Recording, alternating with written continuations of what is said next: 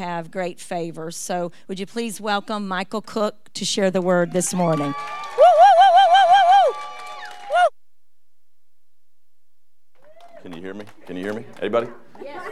Well, I don't know whether to start off like this. Everybody give me a little clap. No, not like that. Like this. You ready? Celebrate good times. Come on. There's a party going on right here. A celebration. All right, I'm sorry. The best part of that song for me is this right here. You ready? You ready? It's a celebration. That's the best part of the song for me. The rest of it is kind of like, yeah, I don't know. I don't know what to do with all that. Wow. You know what? What a great morning. Lord, have mercy. The Lord's presence is here, and it is a party. It is great to be here. It's wonderful to worship the Lord with all the beautiful faces. Everybody looks so good today. My gosh. Lord, have mercy. Amen. You're right. Amen. Somebody say amen to that. Amen. All right. So I'm gonna speak out of it. And if I don't do this, there ain't no telling. The spirit of Pastor Hank or somebody may come over me. That may be over you, Pastor. All right. I'm gonna speak out of this morning out of Acts chapter 8, verse 1. All right. But as we're going there, I want to tell you a little story about my dog. Okay. My dog Bruno. As a little boy, I had a dog. My dad got me a dog, and he was a purebred beagle. And let me tell you something, he's gorgeous. He was gorgeous. I got him as a puppy. He was awesome. I mean, he was that guy, man. I'd race home from school every day to go see Bruno. You know, my puppy, my dog, if you will, Christine, my dog. He was my dog, man. He was awesome. He sat up. Back in the day, it was a parsonage, Pastor Anna. We had a parsonage in Waynesburg, Pennsylvania, and it sat on about 3.5, 4 acres. And it was up a hillside, and about almost at the top of the hillside, we decided to put Bruno's doghouse where he would live. Probably, it seemed like as a boy, about 1.5 miles to me, but it was probably more like 300 yards or so. And in the wintertime, I had the privilege of, he was my dog, so I had the privilege of walking uphill, not both ways, but at least one way, in the snow, and I didn't have much bottoms in my shoes because I got all my hand-me-downs from my brothers. But I'd have to go up and feed him all the time. Well, the amazing thing about Bruno was every time that I would go up there, and it seemed like in the evening times that I'd go to feed him after school, we got a dog house, we chained him to the dog house, put a stake in the ground, he's locked and loaded. My dog can't go nowhere. I was scared. I'm a dog, And my mama didn't really like the dog a whole lot, but she always, it got real, real cold. She'd say, you need to take a light up there and cover and put him in there so he can be warm. Anyway, but it seemed like evening, every time I'd take dog food up, or the leftovers that was from dinner, there was always seemed to be on the outskirts, there was a wood line, probably 150, 250 feet far away from the doghouse or the parsonage. And there always seemed to be right on the wood line, there were some rabbits. But just sitting there, chewing on a little grass or whatever they were, harvesting to eat. And boy, Bruno, as a pup, he would take off. He's a purebred beagle. Beagles are rabbit dogs. Right. That's what they do. And they yip. They got a high yip. When they get on a rabbit, everybody within a mile radius knows they're on a rabbit. He'd take off. He'd take off like a shot. And nevertheless, every time, Pastor Todd, that chain would drag him back. Every time, it would yank him. Snap his neck, almost. Or at least it felt like it as a little boy looking at my awesome little dog. Bruno kept growing, and it seemed like those rabbits, we thought the chain was strong enough to hold Bruno. But as Bruno got a little stronger, and what he saw in front of him, that he wanted more than what was holding him back. There was a day that he broke the chain.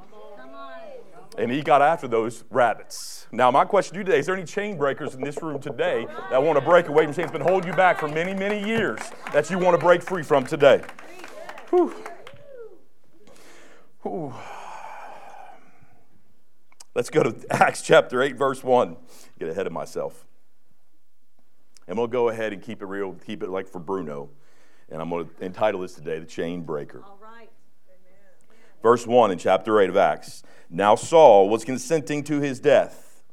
At the time a great persecution arose against the church which was at Jerusalem. And they were scattered throughout the regions of Judea and Samaria, except the apostles. And devout men carried Stephen to his burial and made great lamentation over him. You understand, this was the embryonic state of the church. It really didn't know what it was at this point. It had power, had a lot of power, had purpose, but no structure or no order at this point. So as for Paul, he made havoc of the church. So we got a church that doesn't really know who it is, being persecuted by a man. He really doesn't know who he is. Right. Saul later becomes Paul, of course. As for Saul, he made havoc over the church, entering every house and dragging off men and women, committing them to prison. Therefore, those who were scattered went everywhere preaching the word. Because of persecution, therefore, they were scattered and preached the word. Then Philip went down to the city of Samaria and preached Christ to them. And the multitudes with one accord heeded the things spoken by Philip, hearing and seeing the miracles he did. For unclean spirits, crying with a loud voice, came out of many who were possessed, and many who were paralyzed and lame were healed. Amen. And there was a great joy in that city. Chain breakers.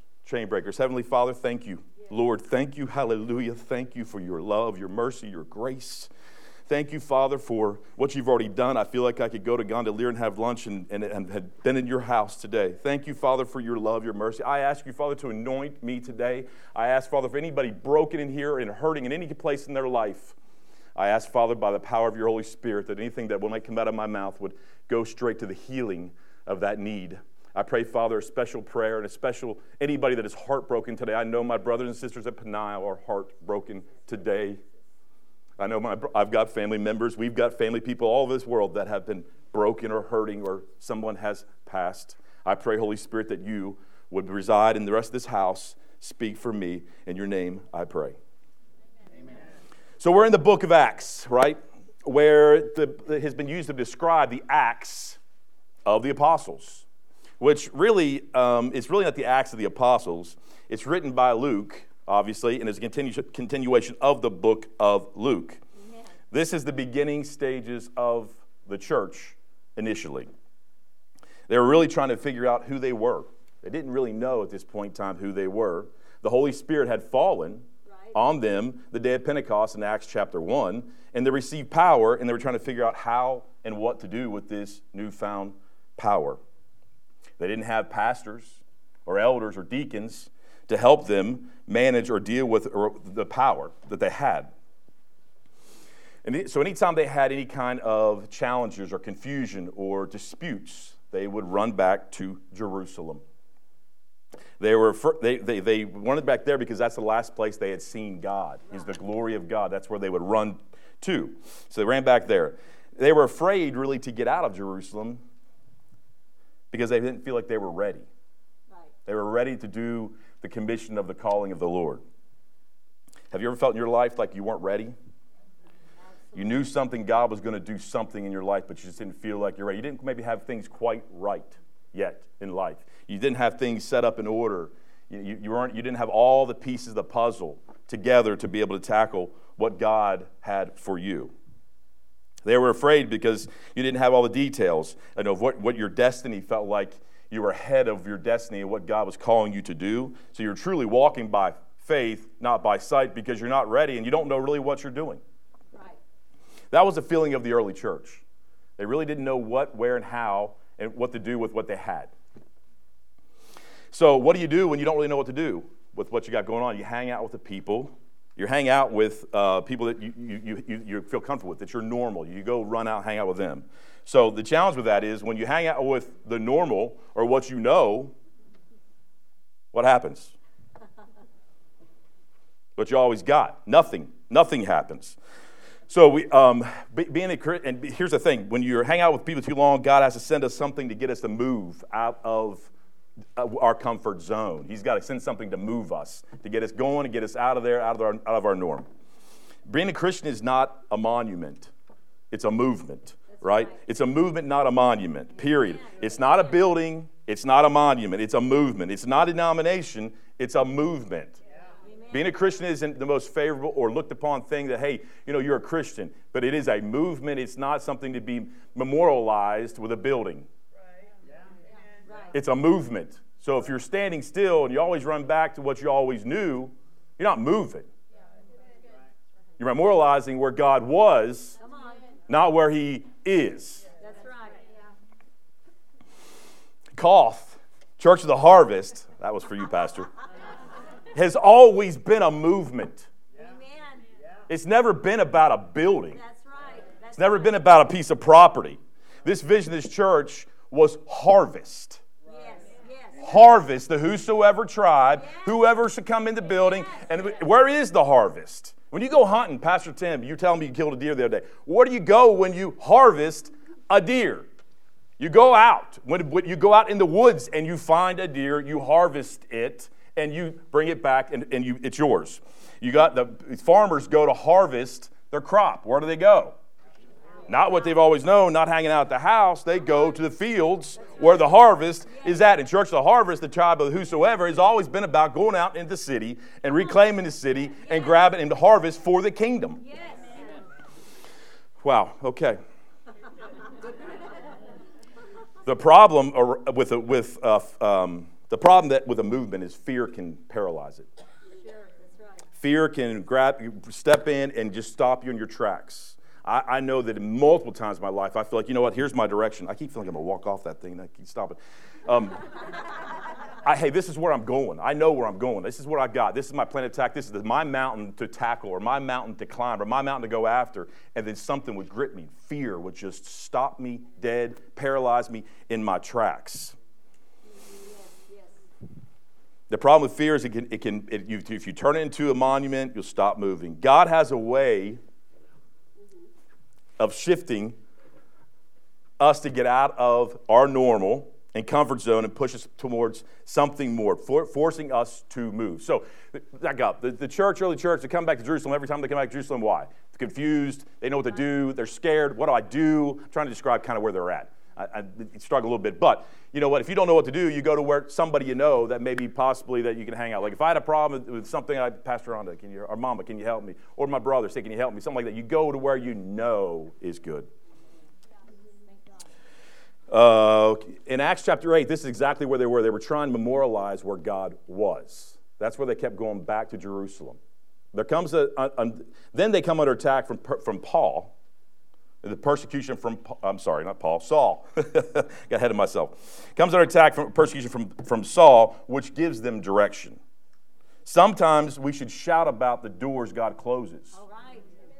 Instead of the ones He opens, right? So they got persecuted. Why did they get persecuted?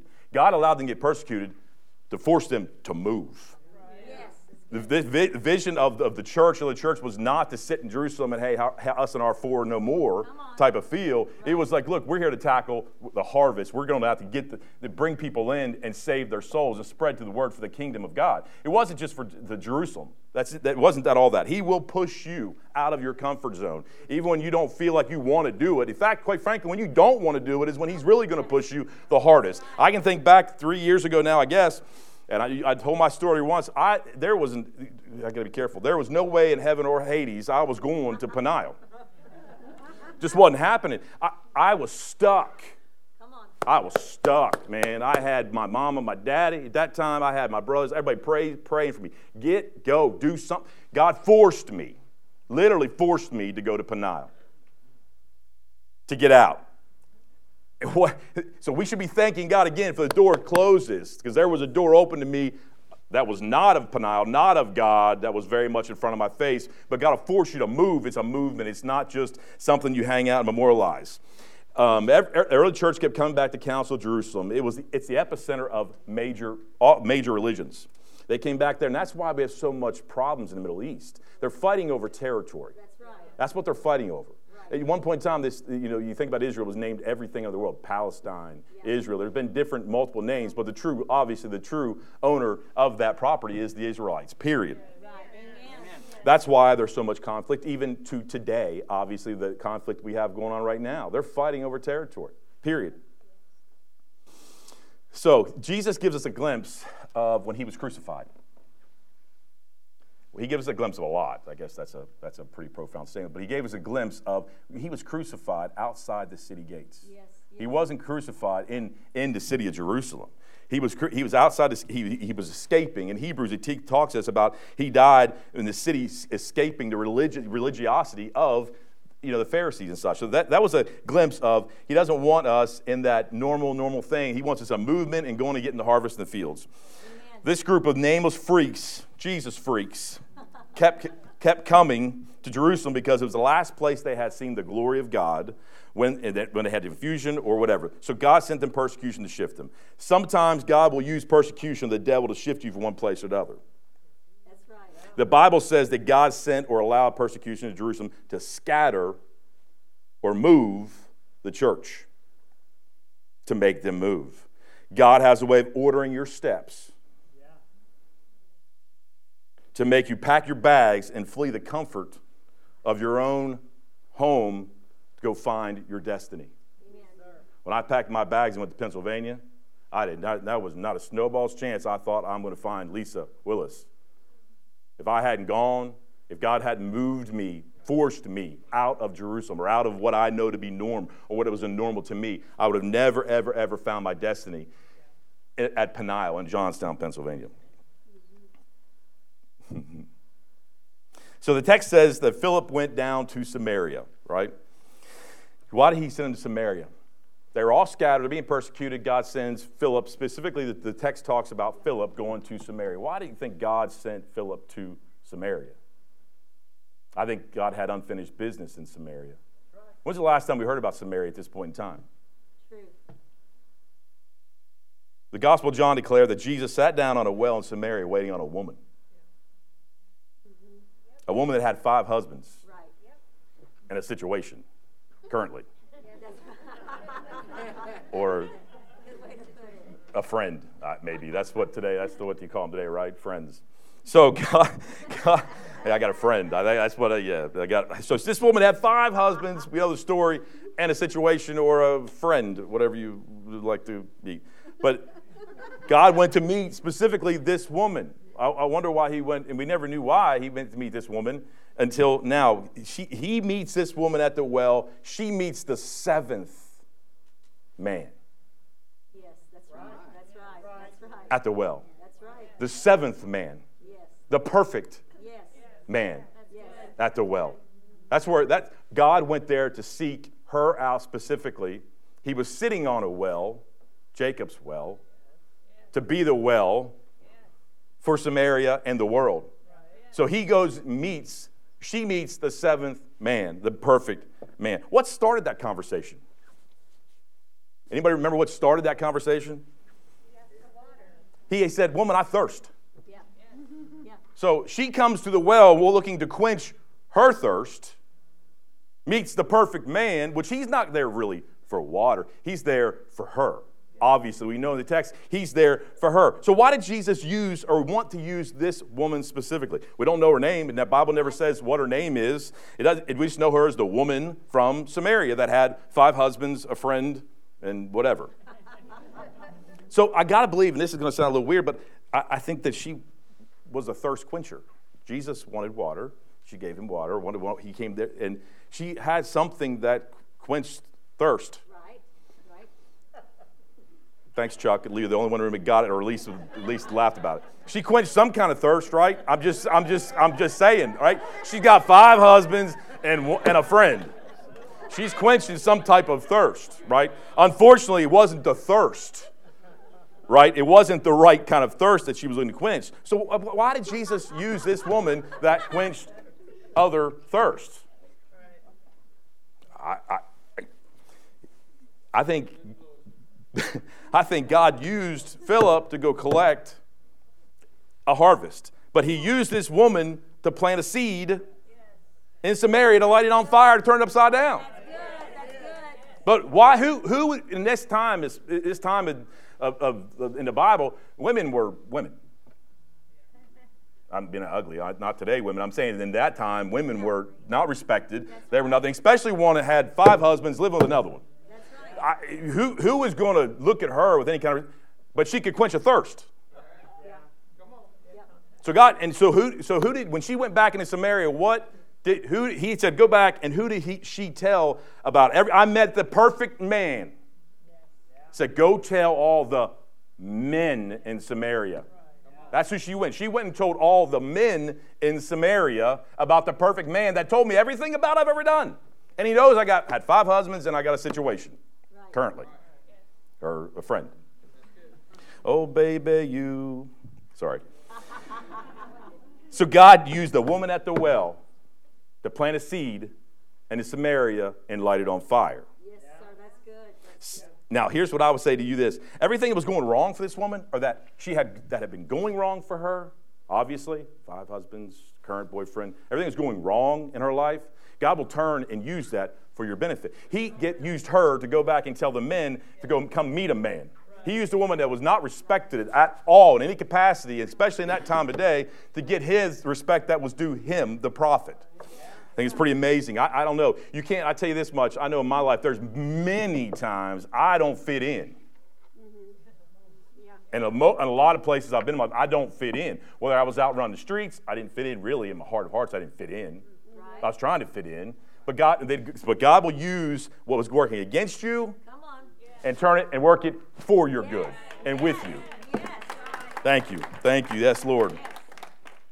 Some things in our life that are wrong with us are wrong because we don't have the right person or haven't met the right person. The perfect man, the right person.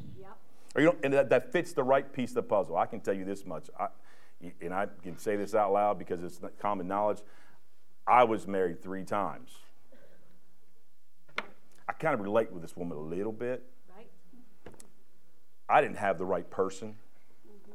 But it's amazing when God speaks and God uses somebody specifically, how amazing I think JP, don't you do crossword puzzles? Somebody JP likes to do crossword puzzles. It's amazing. You can't fit the wrong cross piece in the wrong spot. It don't work. You can't force it. Although we try to force it. I've tried to force it. It don't work. It's going to backfire somewhere and bite you somewhere. Right? So when you find that right man or that right piece of the puzzle, it's amazing what it fitted. This was a drop the water pots kind of type moment for this woman. Yes. And go tell all the men, like I said, go all tell the men, come see a man that told me all things I had done. Imagine God used a woman, something no one in this city respected, to bring him respect. She sowed the seed in Samaria, and that started a revival in Samaria. This wasn't a woman that wasn't at a club. This wasn't a woman who probably hadn't smoked a cigarette, or wasn't a woman that had done a lot of different things, right? He used her to lead in this manner for his reason. She left the former for the latter. She is a water pot dropping moment for her. She runs into the city and says, come meet the man that I just met. Now, Philip comes until nothing else from Samaria at this point in time until Philip comes to go collect the harvest that Jesus used the woman at the well to plant revival and seed, right? Yes. Okay, so Philip comes to Samaria, and the Bible speaks about it. But I can tell you this: when God puts a man on a mission, or God puts a woman on a mission, or God puts somebody on a mission, it isn't not met with some level of attack or resistance, or something's going to hit you square in the face. In this text, Simon the sorcerer had been in Samaria, right? So he'd been in Samaria and set up camp. The principalities, there was sickness, there was demon possessions, there was everything going on in Samaria at this point in time, and God sends Philip alone, to try to counteract all these principalities that is set up over Samaria. He sent Philip then to go reap the harvest that he used the woman at the well to plant it. That's the reason why, if God's got something on your life, that's the reason why you're under attack. Amen. Simon had taken over the region and convinced everybody there that this was the right way. He had it going on. This was the way to go. And it was all to try to stop the power of God and the revival that had started. And God sends Philip to combat the spiritual warfare. Do you remember when Jesus This is a part that remember that Jesus, when he went to go cast out the legion of demons and Gadarenes, and he's on, and he goes, they have to get on the boat, they have to get on the ship, and they're going across, right, and they're going to cast out demons. Jesus is asleep at the bottom of the boat. He's sleeping. Could you sleep? I can't sleep halfway through rain, thunder, lightning. I can't sleep a wink. Jesus is asleep. Yes, he is. Now, I haven't been on, this isn't Carnival Cruise Line, right? So I'm thinking if I'm at the bottom of a boat and I'm snoozing, and I'm out like a light, and there's waves going on, and there's a hurricane, kind of imagine a hurricane. He's in the bottom of the boat. You think he's dry? I can't imagine he's dry. I can't imagine that the boat's not doing all kind of numbers. They're worried about it's going to be capsized. And he's sleeping. That's the part I can't. But now, why do you think he was sleeping? I think he was getting ready for a fight, cast out some demons and the legions of demons and Gadarenes, right? That's the reason why I think he was asleep, I think. But he's not. But what happens? What happens? Peter calls out, Jesus. What am I trying to tell you? You have the power to wake up Jesus by calling his name. Amen. Yes. You're in trouble. You feel like, you know what? Your storm is backed by, there's a spirit behind your storm. Right. You have the power to wake up Jesus. The wind and the rain didn't wake up Jesus. The water didn't wake up Jesus. Nothing wakes up Jesus except for his faint, even if it's a faintest cry. He will hear your faintest cry or a teardrop coming off your nose at 3 o'clock in the morning, and it says, hey, I'm in trouble. I need you, or whatever you're in, right? You have the power to wake up Jesus. The wind and the rain didn't wake him up. The water didn't wake him up. I'm sure that a couple of them were probably puking. If I'd have been on there, I'd have been puking. I can't ride a ship for nothing. I'd have been vomiting all over the place. But he wakes up. What does Jesus do? He wakes up. He goes to the bow of the ship. He probably rubs the crust out of his eyeballs. You sleep and say, hey, what does he say? He's on his way to go cast out demons and Gadarenes, the legions of demons, not one or two, the legions of demons and Gadarenes. Cast them out. He gets up, rubs his eye, clears his throat, and probably says, what does he say? He rebuked the winds and the rain. He rebuked it. I don't know about y'all, but it just doesn't make sense to me. Why would he need to rebuke? You don't rebuke wind and rain. If I made the wind and rain, I can just tell, hey, sit down and be quiet. Right? He did that when the Israelites crossed the Red Sea. He didn't rebuke it then. He just parted it. What am I saying? What I'm trying to tell you is that storm that you probably are in or you're facing, there's a spirit behind it. It's not just the wind and the rain, but the one who sent the spirit or who sent the storm needed to be rebuked. And he sent it back to where it came from. So what I'm trying to tell you is when you get in the middle of that storm, you have the power to wake up Jesus. You have the power. And we know what's amazing? When you get and face temptation, I know this much, boy, in my life, I tell you, when I faced temptation or I was battling something bad or whatever, what is the very first thing you want to do? Shut up. Don't tell nobody. Run and hide. My dad used to always tell me, son, I know when you're not living right. I don't hear from you for 2 weeks. What's the tendency? Adam, where are you? Tendency is to hide and not speak. That's right. So I challenge every one of you to speak. Yes. Speak to that storm that's got a spirit that's sending the storm that way. It's not just the wind and the rain. It's a spirit. It's a demonic oppression. It's something that's trying to fight against what God's calling you to do. So speak. Don't get quiet. Like you are now. Just kidding. The principalities over top of Samaria had done a lot of work in the region. When they go to war over an area or a region, they spend a lot of time gaining. When he did cast out, what did he say when they cast out the demons? Don't send us from the region. Right. Please don't send us from the region. Why is that? They'd done a lot of work. It was territory that they had earned or won in their mind. Just send us to the pigs. Don't send us from the region.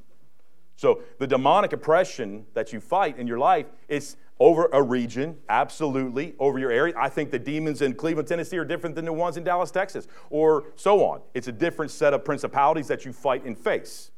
Let's talk about the generational type of stuff, too.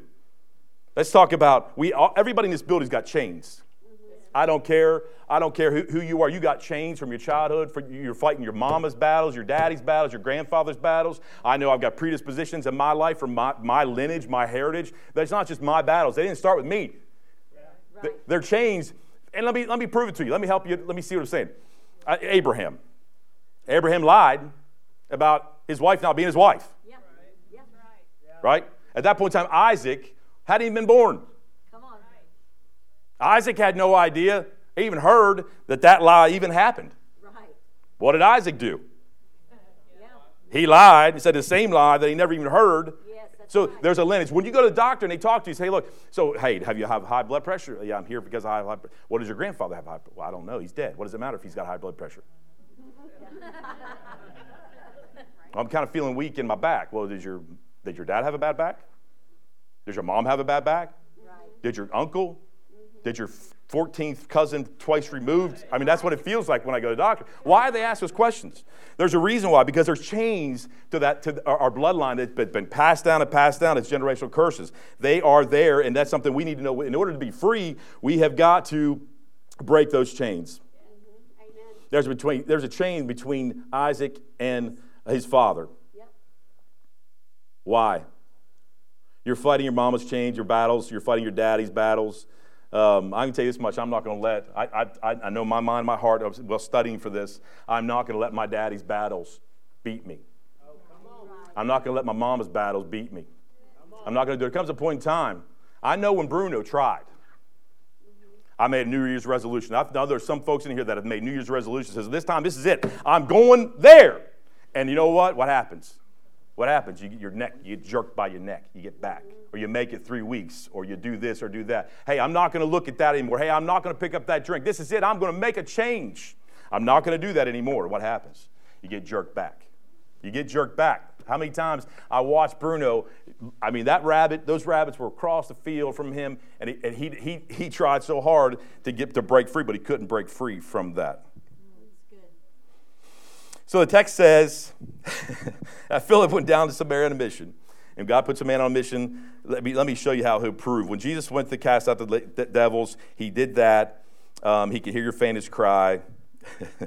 But I want to focus on taking back our region, our city, and your bloodline. Today's my thoughts, my heart and mind goes to the chains that we have from our family, the region, and what we're here to do, and that's we are the church of the harvest to go reap the reward of. Man, thank you, Jesus. So, we thought at one point in time, I'll never forget. I came home and Bruno had grown a little further, a little bigger. And it was one evening, and he was pushing hard. And what's amazing was the rabbits kept getting closer to the doghouse. Yeah. I mean, as a boy, I remember growing up, the rabbits were way across the field by the tree line. So when they would get more brave and more brave. And they kept getting a little closer. And we all thought the chain was strong enough to hold the dog, to hold Bruno. I promise you, there was a night for a long time, they kept getting closer and closer and closer. Until I'll never forget, there was a time that I actually had my BB gun out. I was a little boy doing BB gun, doing boy stuff, and he started yelping. And I can believe in his mind today, and I felt my spirit well up this morning. When he saw what he wanted more, that was in front of him, That's good. that was holding him back, he said, "Not this time. Come on, that's good. Not this time. I'm not gonna fail. I'm not gonna fall into fear. I'm not gonna fall into depression. I'm not gonna fall and look at what I look on this, or I'm not gonna not fight for my marriage. I'm not gonna not do this. This time is not the time." And when he shot off like a rocket, and he hit to the end of it, and I thought, oh God, because I was worried he was going to break his neck. I really was, honestly. I thought he was going to break his neck because he would go and his tail would fly around the front side of him. It was awful. It scared me to death. But that time he hit it, and it just snapped. And what I felt in my spirit this morning was there are things, and there are curses, and there's things attached to folks in this room that we all have chains. And I felt in my spirit, things snapping. Yes. Yes. I felt break in demonic. I felt the break in fear of generational curses. Your mamas, your daddies, your grandpas, your uncles, or whoever it was. I felt a snapping. And God will snap it. If you've just got to make it a point, like I'm not doing this anymore. And I tell you, this isn't just for you. This is for your daughter. This is for your son. This is for your grandbabies. This is those type of things. That's really who the fight is for. And to walk free and to live free. So I know this much. I have chains in my life that God has punched me in the mouth with studying this. Say, look, this is it. That's it. I'm not doing that no more. I'm not doing that more. And it's hard because you know what? It is. You get snapped back. You get to have great motivation. This is where I'm going. And you get, boom, this distraction or that distraction.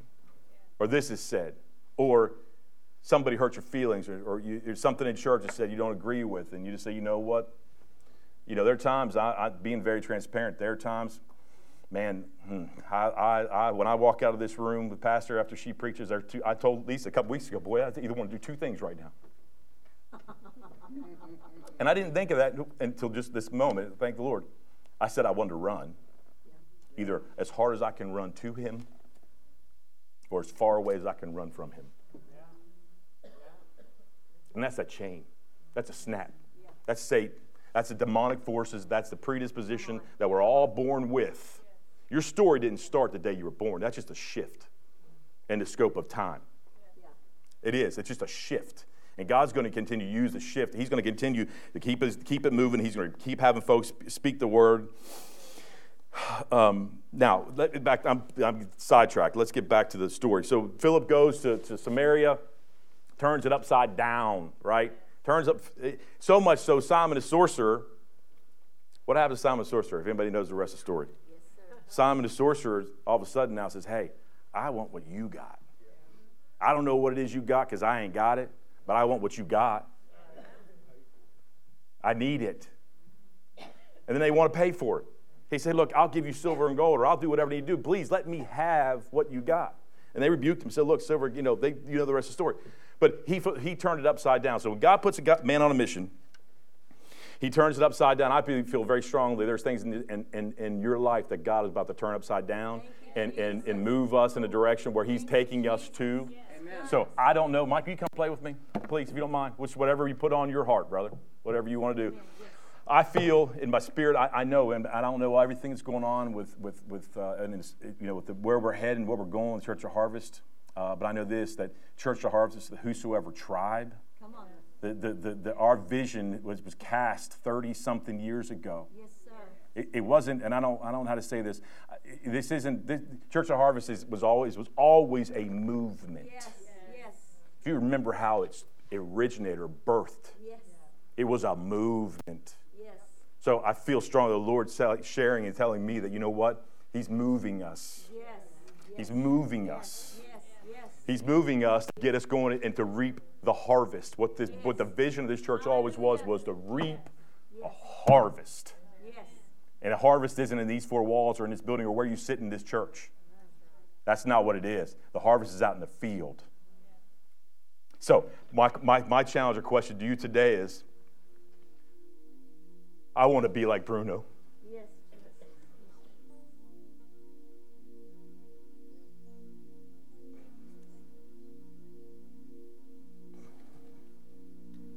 Whatever it is in your life.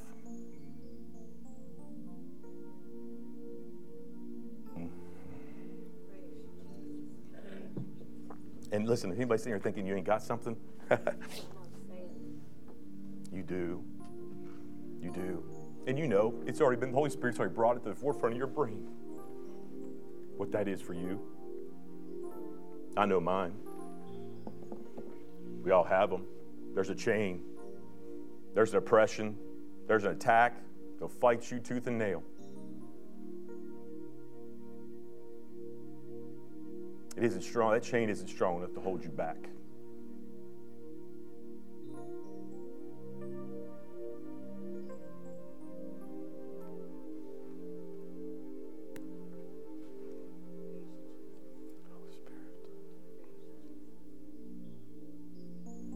He wants to liberate that. He wants to break that free from you. And it's not just about you. It's about the region. It's about this city.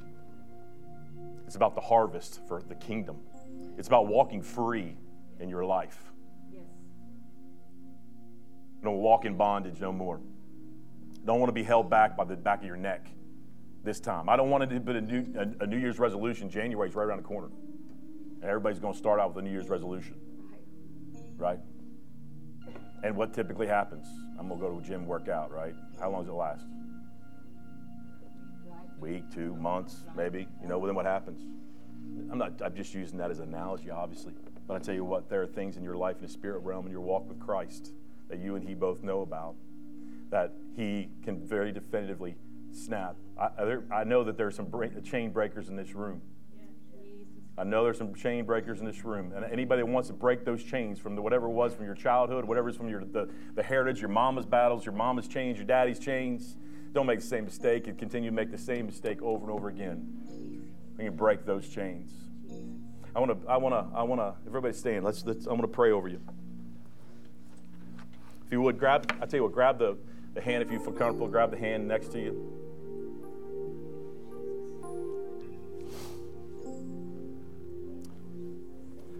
Heavenly Father, thank you. Thank you, Lord. Thank you, Father, for your voice. Thank you, Father, for your power.